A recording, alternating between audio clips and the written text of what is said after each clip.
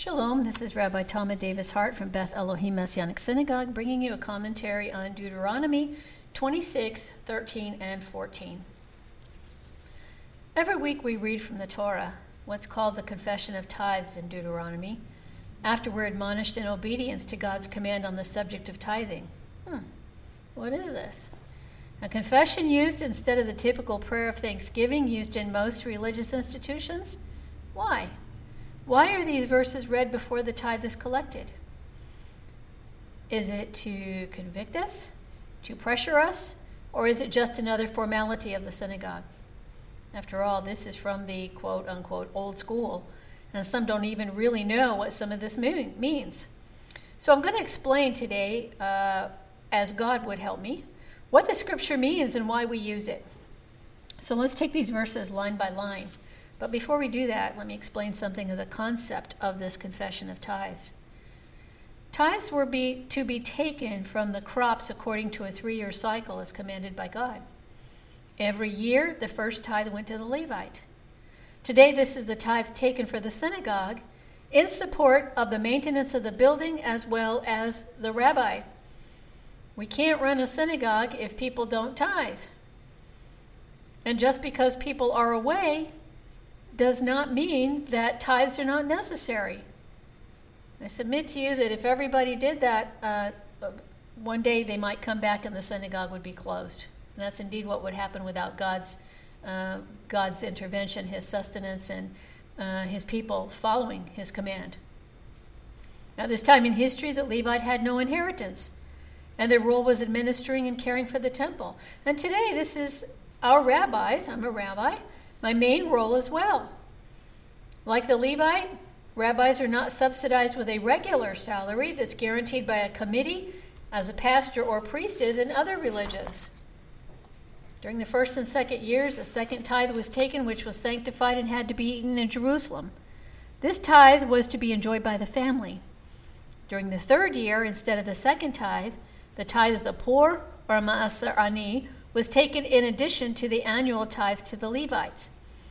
This third year tithe had and has a special status because it symbolizes the generosity, the kindness, the chesed in Hebrew, that's supposed to be paramount in the Jewish mind, as well as concern for the poor or the needy.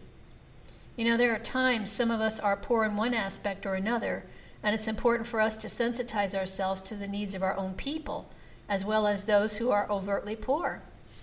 However, we know that we'll never get rid of all the poor until Yeshua returns, because he tells us that the poor will always be with us. Now, it's sort of like the commercials you see to solicit help for starving children overseas. Yes, they have a need. But we have many homeless and starving children in our own country that are not even acknowledged. As a matter of fact, I had a conversation with one of the top advocates for homeless children in Citrus County, and he told me that one of the biggest problems in getting anything done is that the school board and other county officials deny that there are any homeless children in the county. They're a little bit better about that now. We have to look inward and acknowledge our own problems before we spend our resources elsewhere. Now, by the day before Pesach of the year after the 3-year cycle, the head of the home was to make sure that all the tithes were delivered to the proper destination.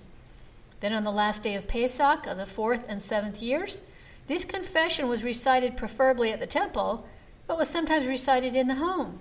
And this is one reason it's recited sometimes in the synagogues.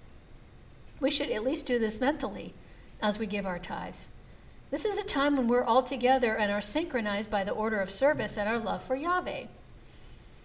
I don't run a formal tithe collection in our synagogue now because I believe that this is between the individual and God, and I don't want anybody to feel any pressure or coercion.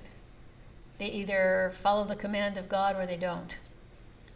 So why are these passages called a confession when there's no mention of sin? The sages say that had Israel not worshipped the golden calf, this service would have been reserved for the firstborn, and every Jewish home could have been a sacred temple. But because of this sin, it was necessary to remove the tithes from the home and give them to the Kohanim and the Levites. So for this, we confess. With this background, we can now better understand this confession. Let's take it line by line. Yahweh is speaking here, by the way. This is 26:12. When you finish tithing every tithe of your produce in the 3rd year, the year of the tithe, you shall give it to the Levite, to the proselyte, to the orphan, and to the widow, and they shall eat in your cities and be satisfied. Then you shall say before Hashem your God, I have removed the holy things from the house. Now this was a solemn declaration before God that nothing was to be devoted to the divine service that had been secretly reserved for personal use. We have a tendency to be stingy, don't we? Do we give our best every day in all we do? Let's take a few examples that might not be so obvious. When giving items from your home to charities, do you make sure they're clean and in good repair? Or do you throw in some of the junk you happen to run across in the process of cleaning out your home? When the food drives are conducted at various times during the year, do you donate things that cannot be eaten alone of themselves, like packages of yeast or pudding mix that need eggs and milk? How about when you're preparing something for you and your spouse that's exactly the same food? I've used this example before. Let's say ice cream with chocolate sauce. Do you take the one that has the most sauce? Do you take the biggest piece of cake? Or hide your favorite candy? You see where I'm going with this?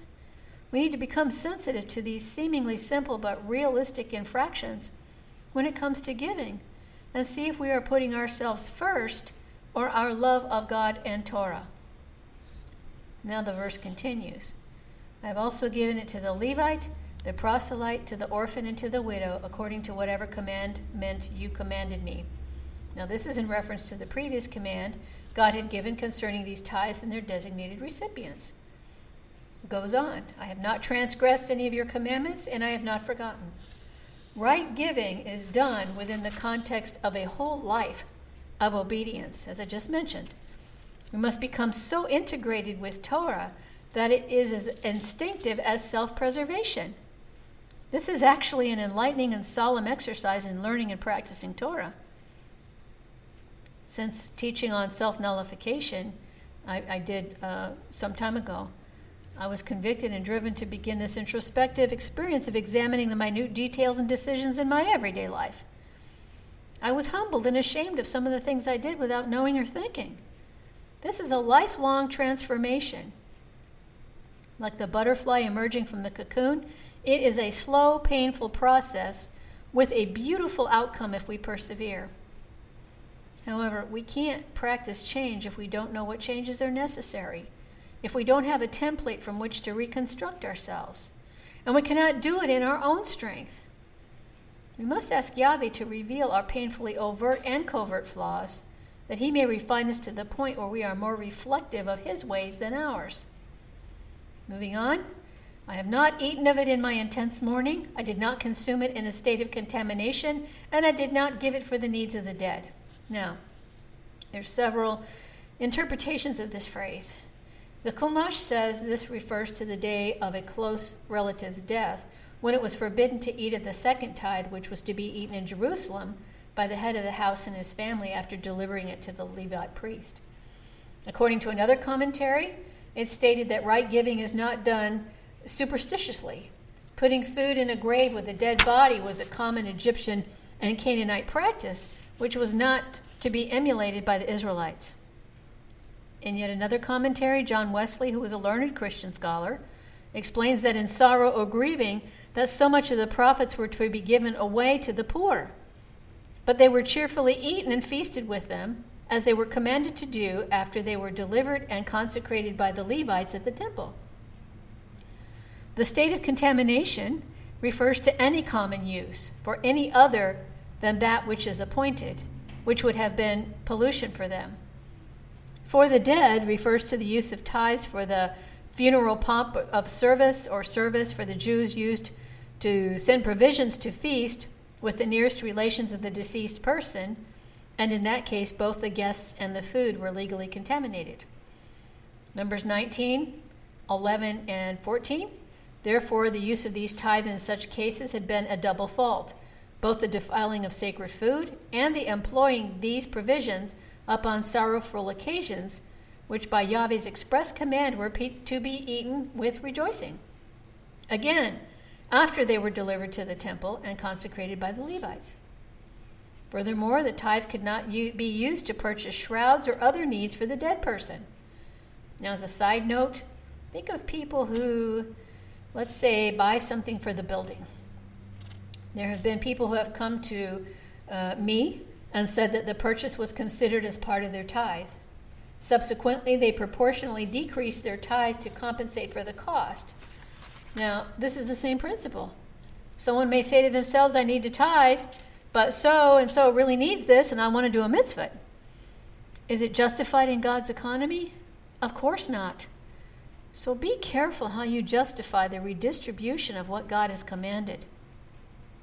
A tithe is a tithe, 10% of your increase. An offering is anything besides that. Another interpretation for the phrase, I have not given it for the needs of the dead, is that we are not to waste our tithe on dead things or idols. As you know, idols are anything or anyone we put before God. Then we move on. I've hearkened to the voice of Hashem, my God. I have acted according to everything you commanded me.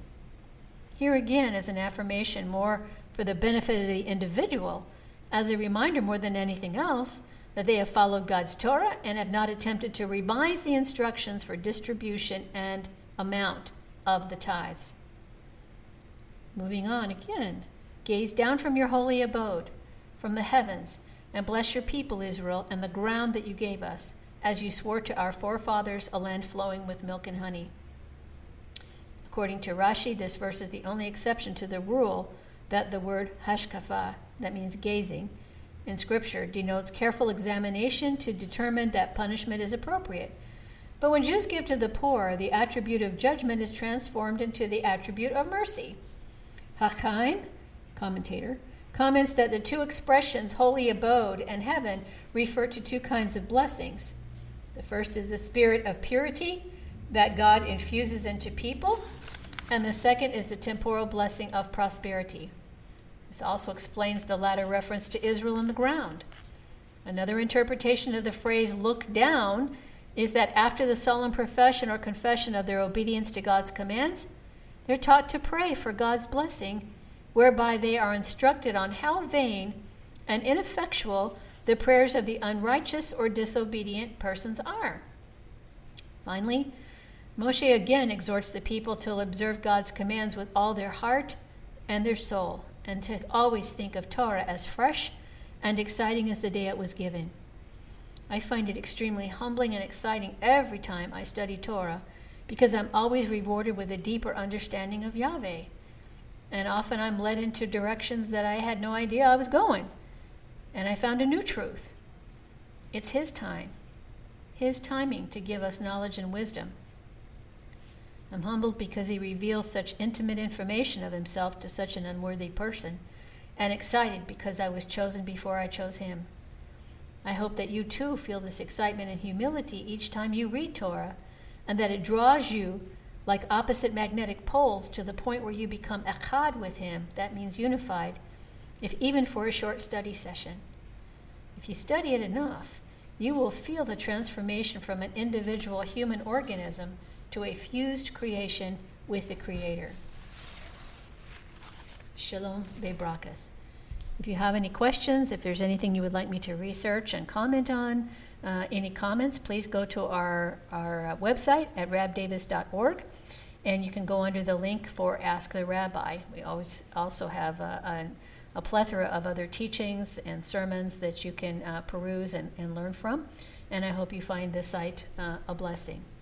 Thank you so much for listening.